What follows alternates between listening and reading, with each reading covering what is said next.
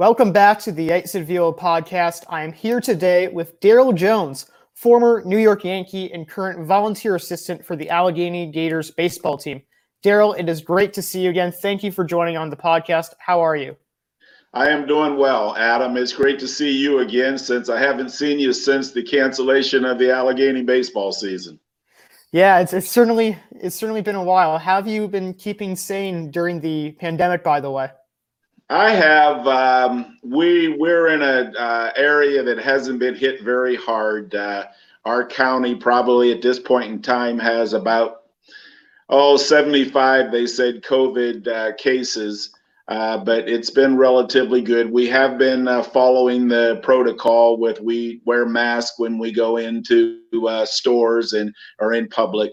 But fortunately, in the area where I'm at, what I like to do is golf and since I'm retired and I do a lot of fishing, I don't need to be wearing a mask, and I'm, keeping myself separated from people when we're out on the boat.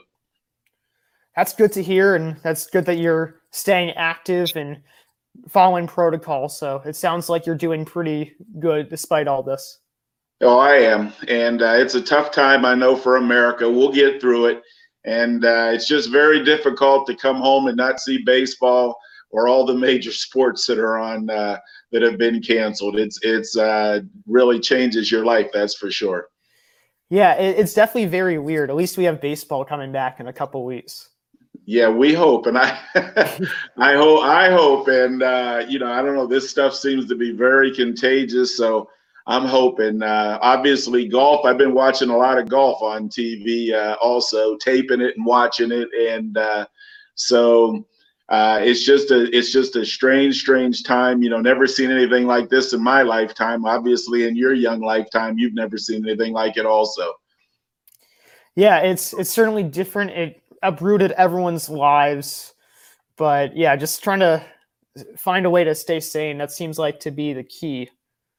Well, in my case, I've been retired now for 3.5 years, and what I do with the Allegheny baseball team is something that just kept me busy. And but I found a lot of other things to do, like I said, meanwhile, and spend a little more time with family. Obviously, trying to take advantage of some things that maybe you didn't before, but you just have to make the best of it and keep a positive attitude.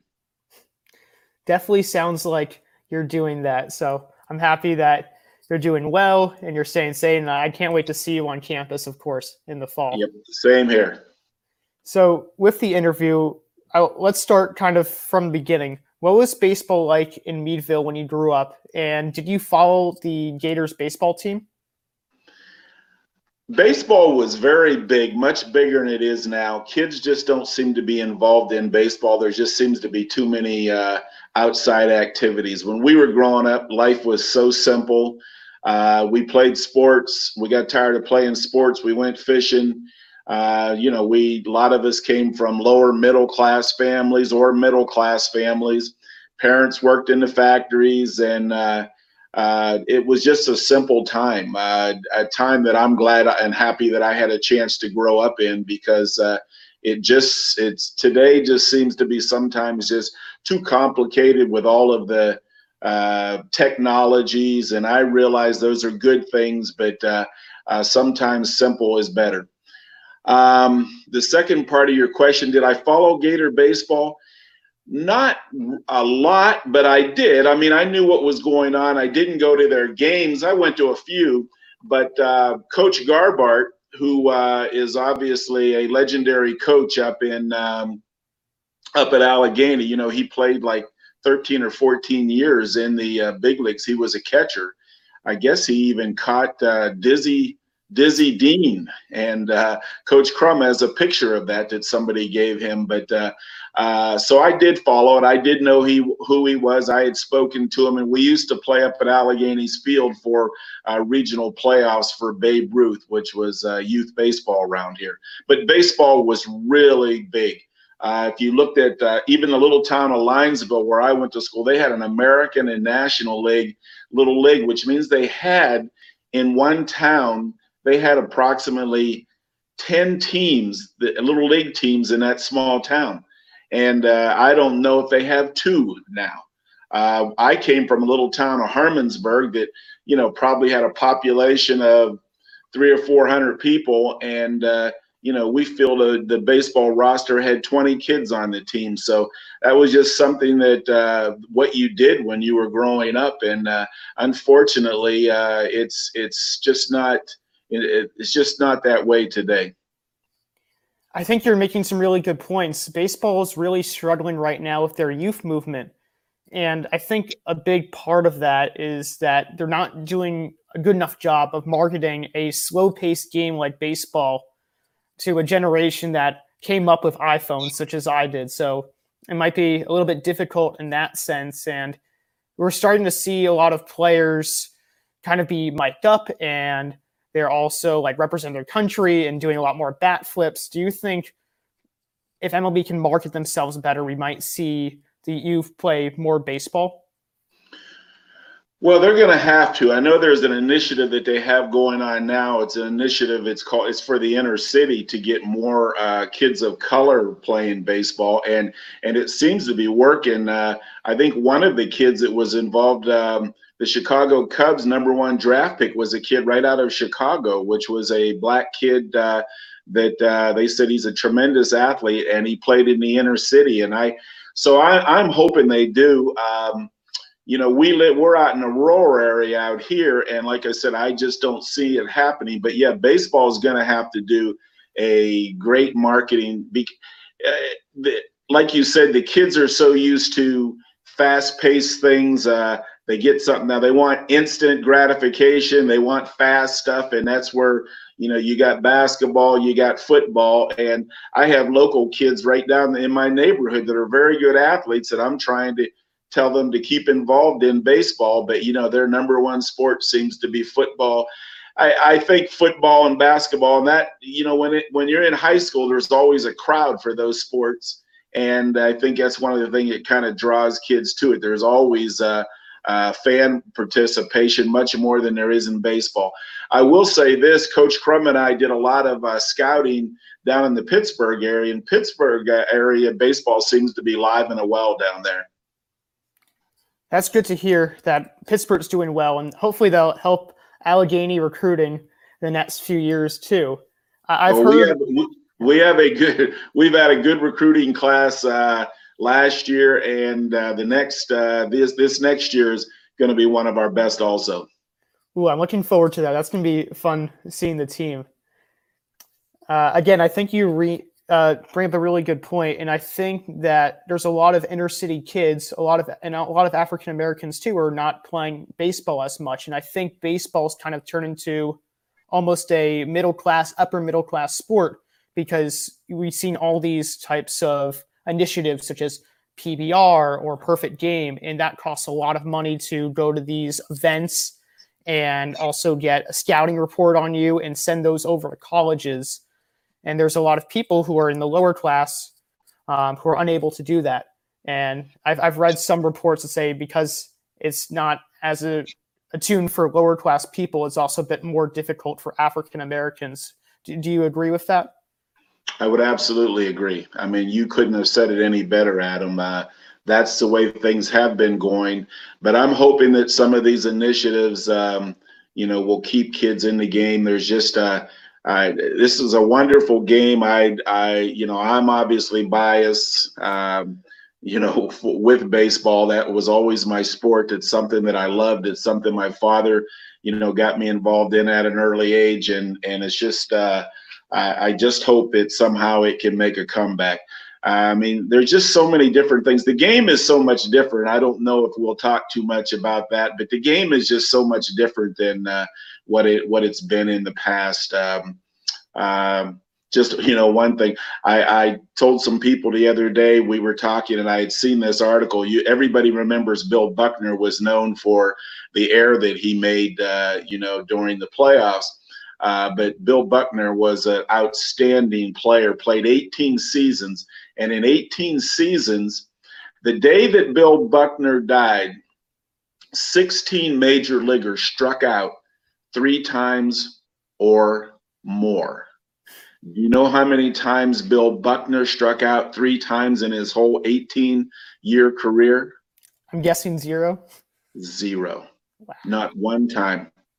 And we seem to be getting away from, contact hitting. Everything seems to be home run or nothing, and it's that's where the game's gone. That and I think a lot of us older, players, I really don't like, because hitting a baseball is an art, and obviously, you fail to be a great hitter. You hit 300, you fail 7 out of 10 times.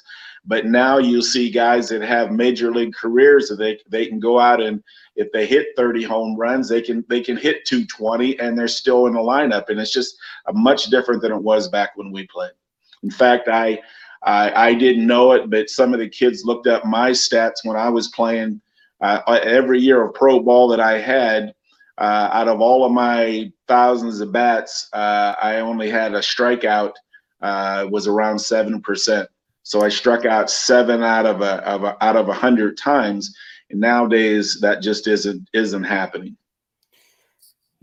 Again, you bring up a great point in how I think the strikeout rate now for the average major leaguer is over 20%, which is ridiculous, and how we're seeing unprecedented amount of strikeout numbers, an unprecedented amount of low batting average. I think the batting average now must be under like 250 or around that mark, which is not great. It's turned into an all or nothing game of home runs and strikeouts. And definitely credit goes to some of these pitchers, of course, because they've improved themselves so much, and they're reaching triple digit velocity, which even 10 years ago was a shocker.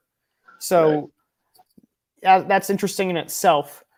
And I think this season, which is going to be special because it's only supposed to be 60 games, I wonder if we'll come back to see fundamental baseball, because teams will have to pull all the stops to try to get to the playoffs. You look at a team like the Kansas City Royals, who have a lot of speedy players, but don't have too much else. They might steal as many bases as possible to try to win some ball games, because anything can happen in a 60-game season. Even the worst team can maybe go 32-28 and vie for a playoff spot.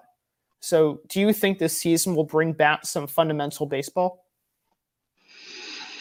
I don't know that. My guess would be no, because why would they change? I understand exactly what your point is, but there's so much emphasis on launch angles,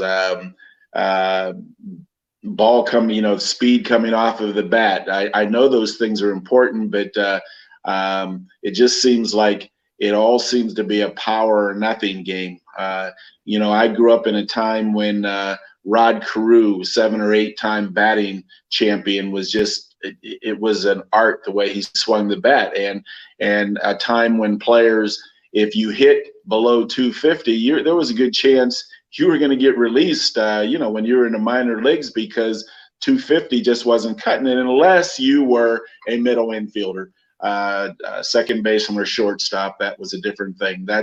Game has changed and it has evolved. Now you're seeing that some of your top hitters are your shortstops, your best athletes. So yeah, times have changed. And one of the things that you did bring up was the velocity of pitchers. We had Carlton, we had Nolan Ryan, we had guys that could throw the ball, 100 miles an hour, but we didn't have the multitude of guys that they have nowadays. The training obviously is a lot better. The nutrition probably is a lot better, and it's the same thing in baseball as is in golf. If you look how golf has evolved, there was no workouts back in the days for golf. Now everybody works out because that's the only way that you can stay ahead. Do you think that back in the 70s, with maybe baseball but sports in general, was it a better time for sports than now? I mean, I understand that now at least you have more technology, and that can be a good thing because players are healthier, they can throw harder, they can get the most bang for their buck. They can keep up their nutrition. But at least in baseball sense, do you think that the quality of play has worsened since then because we're seeing this new trend of home runs, strikeouts, and less fundamental baseball? Well, I think as old guys, we think it's gone the wrong way. But But athletes are bigger. Athletes are stronger. There's no doubt. I mean, I'm not going to ever, I believe, we were strong. We did certain type of things, but nowadays there's just the people, they know so much more about the body and about how to handle things. So, yeah, I would, I'm never going to doubt the fact that, the kids are bigger, they're faster, they're stronger. There's no doubt about that. I think the thing that I have been disappointed about is the way the game is played. There seems to be no more small ball anymore, not as much strategic things going on. It's all or nothing with swinging the bat. When in many days you always had that little leadoff hitter, or somebody that was scrappy, that was your leadoff guy, that all he wanted to do was put a bunt down, or he was going to get a walk to get something started, and you just don't see as much as that anymore as far as the strategy of the game. It just seems to be so much more of a power game nowadays. Exactly. I really agree with you. For example, runner on second base, no out. We're going to start seeing that this year as an international rule in extra innings. We might be seeing more bunts and more people trying to move the runner over, which has not happened in years, because now, even with a runner on second, even bases loaded, 2 outs, and you're down by 1, they're still trying to crush the ball at the ballpark and be almost less of a team player than just try to get a single up the middle and score on a couple runs. So it's a different type of ball game, and I missed that too. Even a couple years ago, you could see D. Gordon steal 60 bases. I don't know if we'll see a 60-base season again, or we'll see players have complete games from pitchers, or just even a lot of people getting sacrifice bunts or sacrifice flies. It's a dying art, and it's sad to see because it was such a crucial part of baseball for so long. Well, there's so much specialization now in sports. It used to be back when I played. I was looking up some records of when Ron Guidry, pitched a complete game. I was watching a highlight the other day of the Expos playing. I think it was the Dodgers in the playoffs. No, it might have been Atlanta. But anyways, whoever it was my roommate, Ray Burris, and he pitched, they had talked about him pitching a complete game, and it just doesn't happen nowadays because there's just so much specialty, which really seems like it would make the make your career longer. But there seems to be more injuries than there used to be in the old days. Is it because they throw so hard, or is it because kids nowadays play too much baseball and don't play, cross training with other sports? I don't know. That's an argument that I don't know. We never heard of Tommy John surgery. By the way, a guy that I played when I went to the big leagues, he was on the big league team with the Yankees.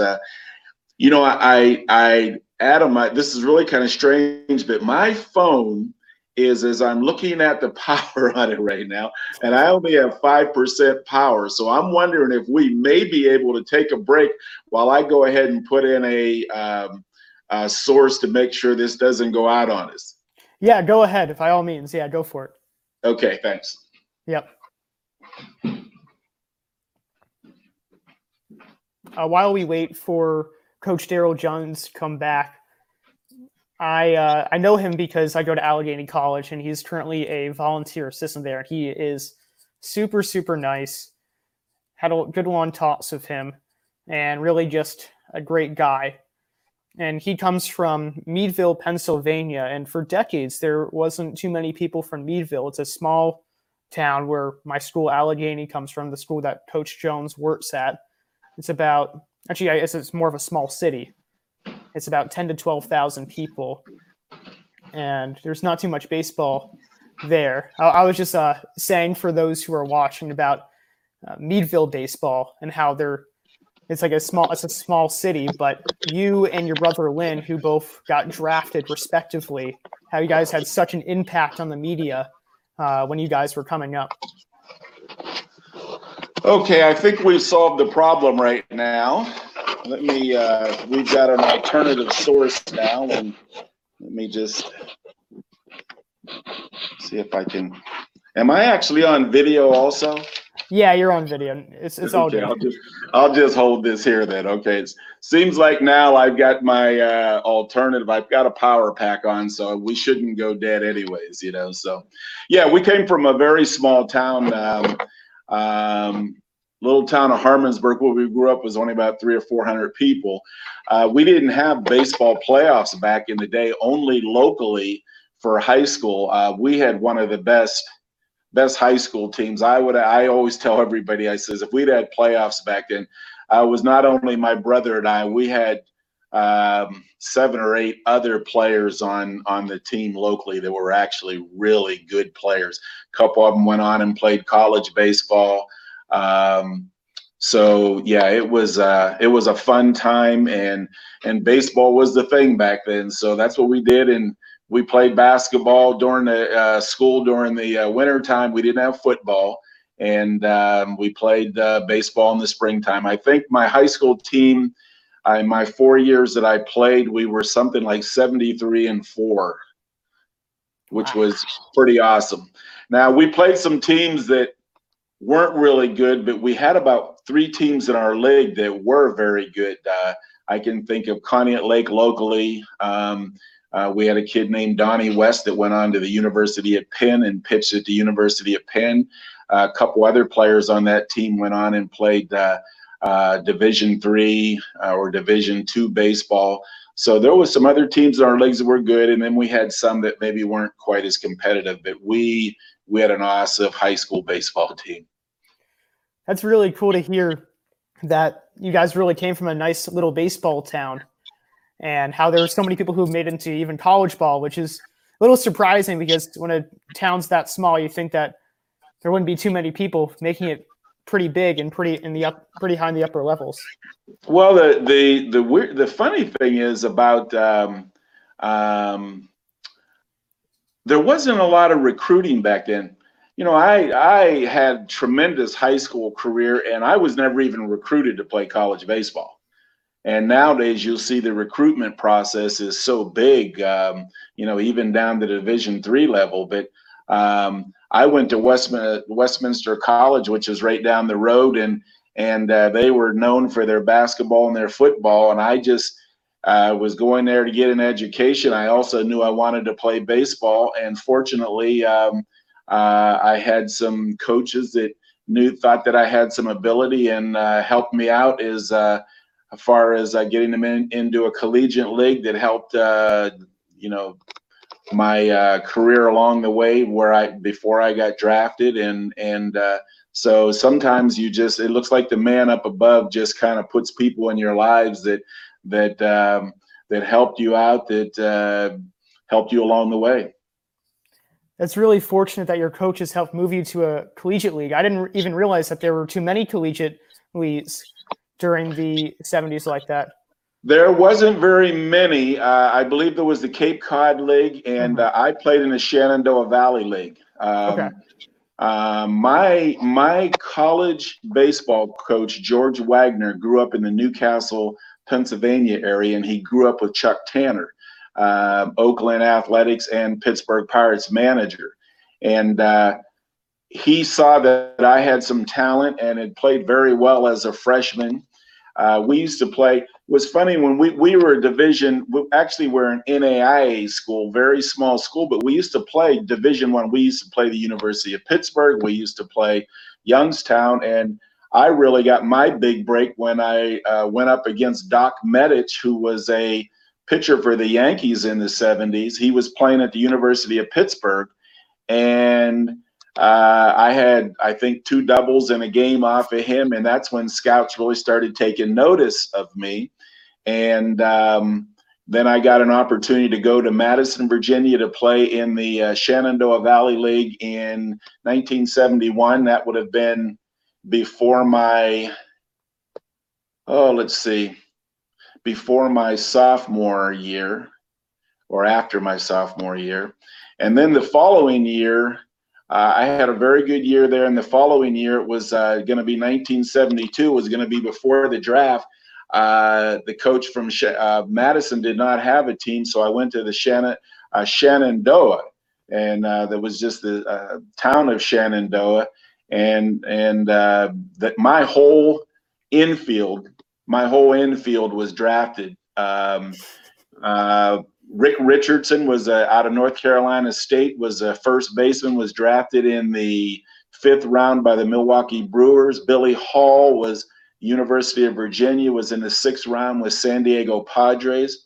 John Harbin out of Newberry College was drafted by the Dodgers #1 in the supplementary draft, and I was drafted by the Yankees. I was the 3rd baseman on that team, and I was drafted in the 5th round by the Yankees. So we were loaded, and we went down just recently, a couple years ago, to celebrate the career of Coach Doffelmeyer, who's was down in Shenandoah, and he said to me, he says, that was one of the most stacked teams he said he's ever had.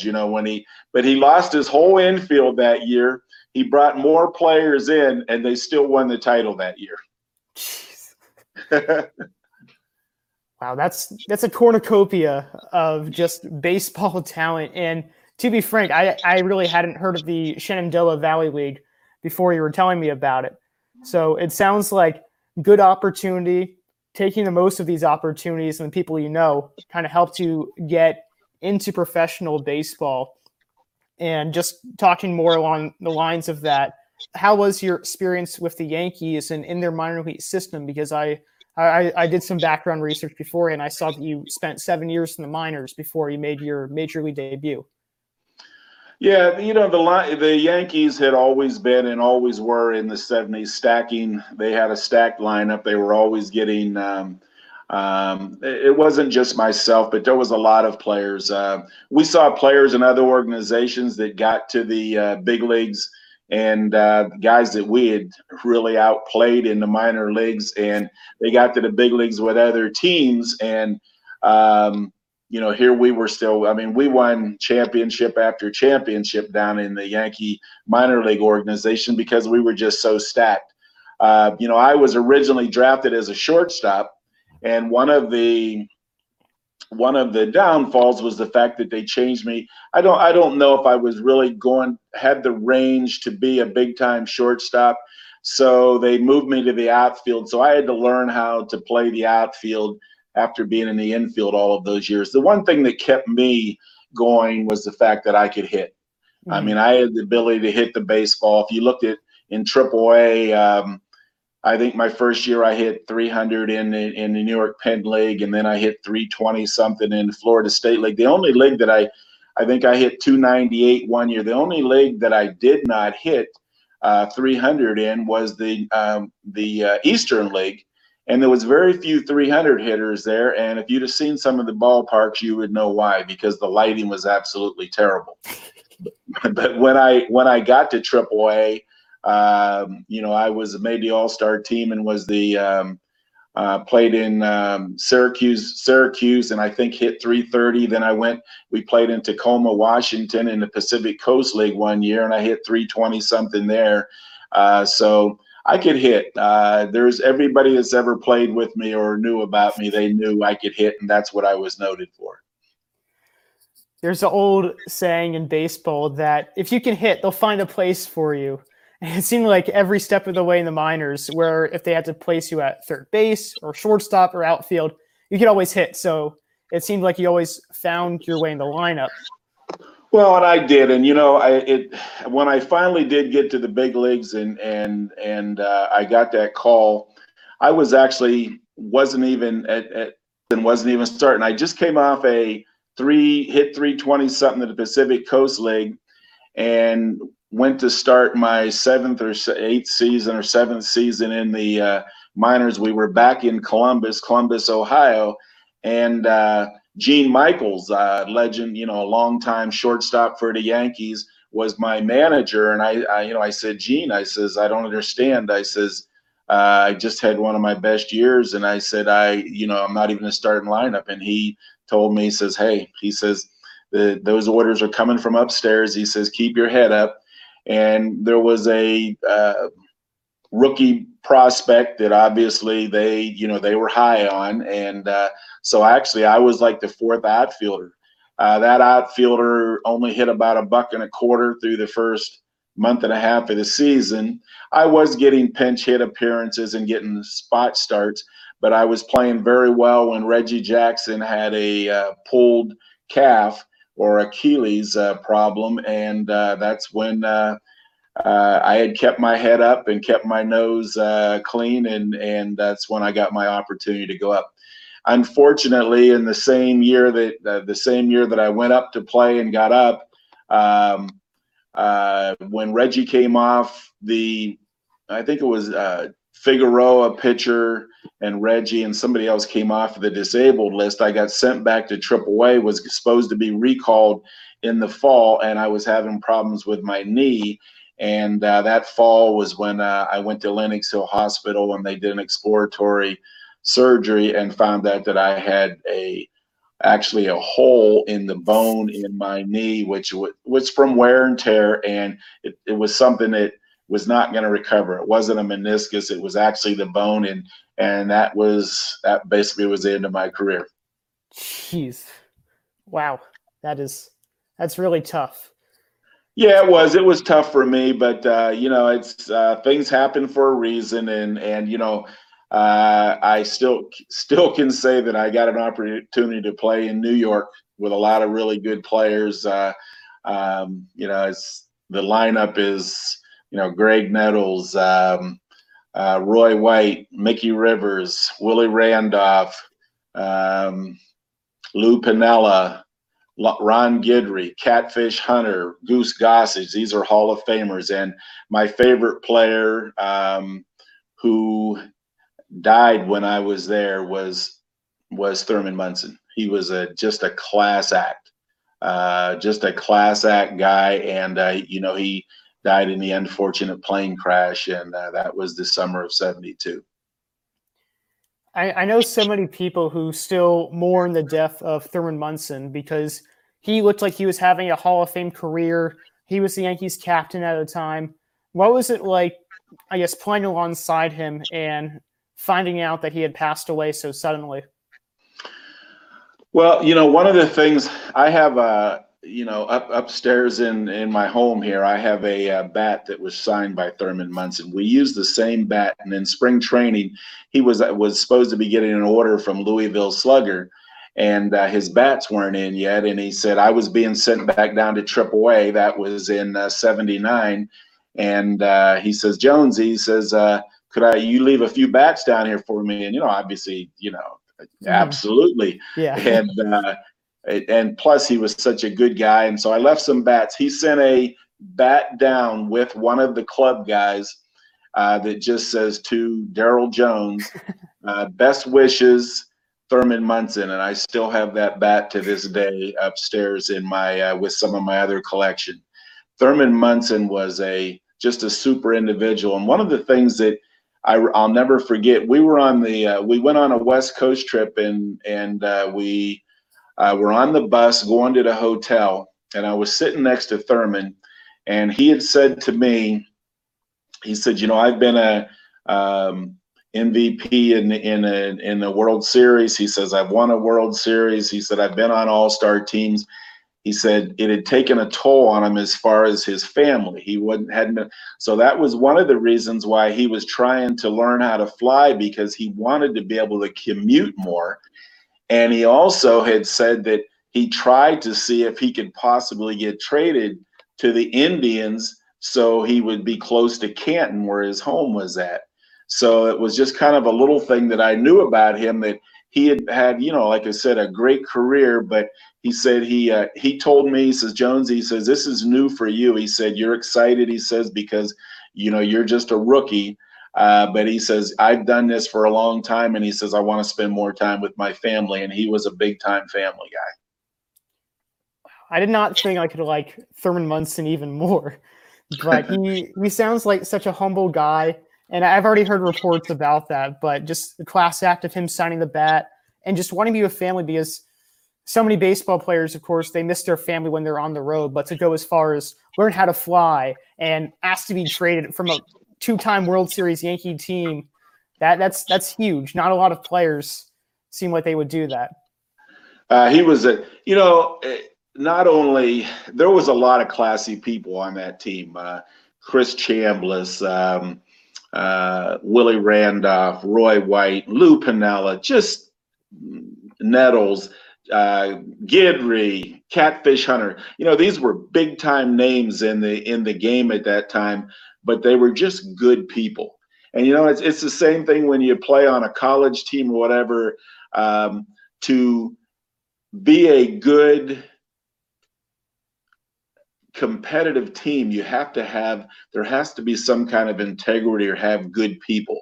Yeah, you get those certain ones, but to have that cohesiveness on a team when you're playing with guys for 160 games, you need that type of camaraderie. And there was just a lot of class act guys on that team. It's funny because I don't think a lot of like baseball people like my age know too much about the camaraderie of these players in the 70s, especially in the Yankees team, because you hear about the 70s Yankees team, you hear Bronx Zoo. Everyone's a character. Everyone's kind of crazy and wild and a bit, I don't know, I guess I got the feeling that they were a bit selfish, but now I'm starting to rethink that because it seemed like everyone was really good. And I guess you kind of have that culture in a winning team. I'm not going to jump on anybody right now, but there were a few selfish players, and there always is, you know, but a lot of times, and you still see that nowadays, but if you even look at nowadays, you'll see, you know, whether it's baseball or it's football, sometimes players, it's not good for the locker room when you have the I guys, you know. I think the big thing about the Yankees when I went up is that they were veterans. You know, they knew their position, that you know, they knew who they were, and they were comfortable in their own skin. And again, just really good people. And I don't think when I went up as a rookie, whenever we were on a road trip, I don't think when we went out to dinner, I don't think I ever had to buy a dinner, because they always felt the rule is that, you know, the rookie's not making as much money as they are, so they take care of the bill when you're on the road. That's just the way they were, and that's what I remember. It's nice that you had a lot of really good experience with these legends on the Yankees, people that are still told in baseball folklore, and it's nice to see that these baseball traditions like paying for meals for rookies, or I've heard also in the 2000s of players like buying them their first suits and helping them out with like interviews. So it's nice to see that tradition went all the way back to the 70s. We almost are out of time, and right before we go, I want to ask you about how you became a volunteer assistant for the Gators and what your experience has been like for them. It's been a great experience. Obviously, Brandon Crum, who is the head coach, he was an assistant coach 7 years ago when I started there, and he had asked the head coach. I'm trying to think who the head coach was now.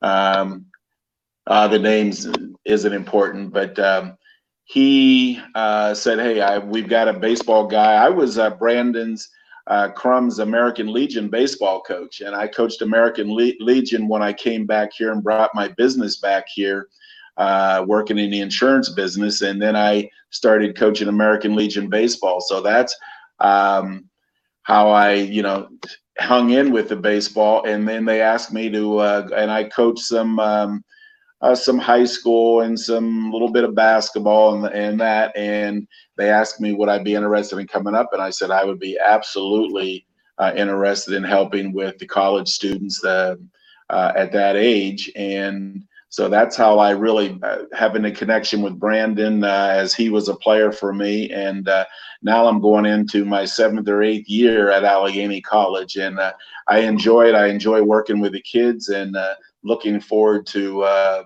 one of these days winning a championship. We were off to such a good start. Obviously, you knew we had the conference pitcher of the year and Sean Keeley, and we got off to a 1-2 start, and then we rolled off 4 wins in a row against, I believe it was Utica and W&J, who had been in the College World Series 2 of the last 3 years, actually runner-up at the College World Series.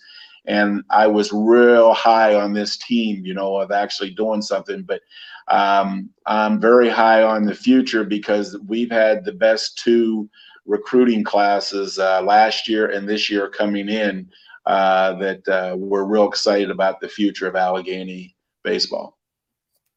I can attest to how good that baseball team was this past year, being behind the booth and hanging out with you guys on the sidelines. And yeah, you guys definitely had a chance. And it seems like that you guys will make a title run sooner rather than later. So that's really cool that you've been a part of that. That is all the time we do have for today, however. So thank you so much for joining me today, Coach Jones. I really appreciate it.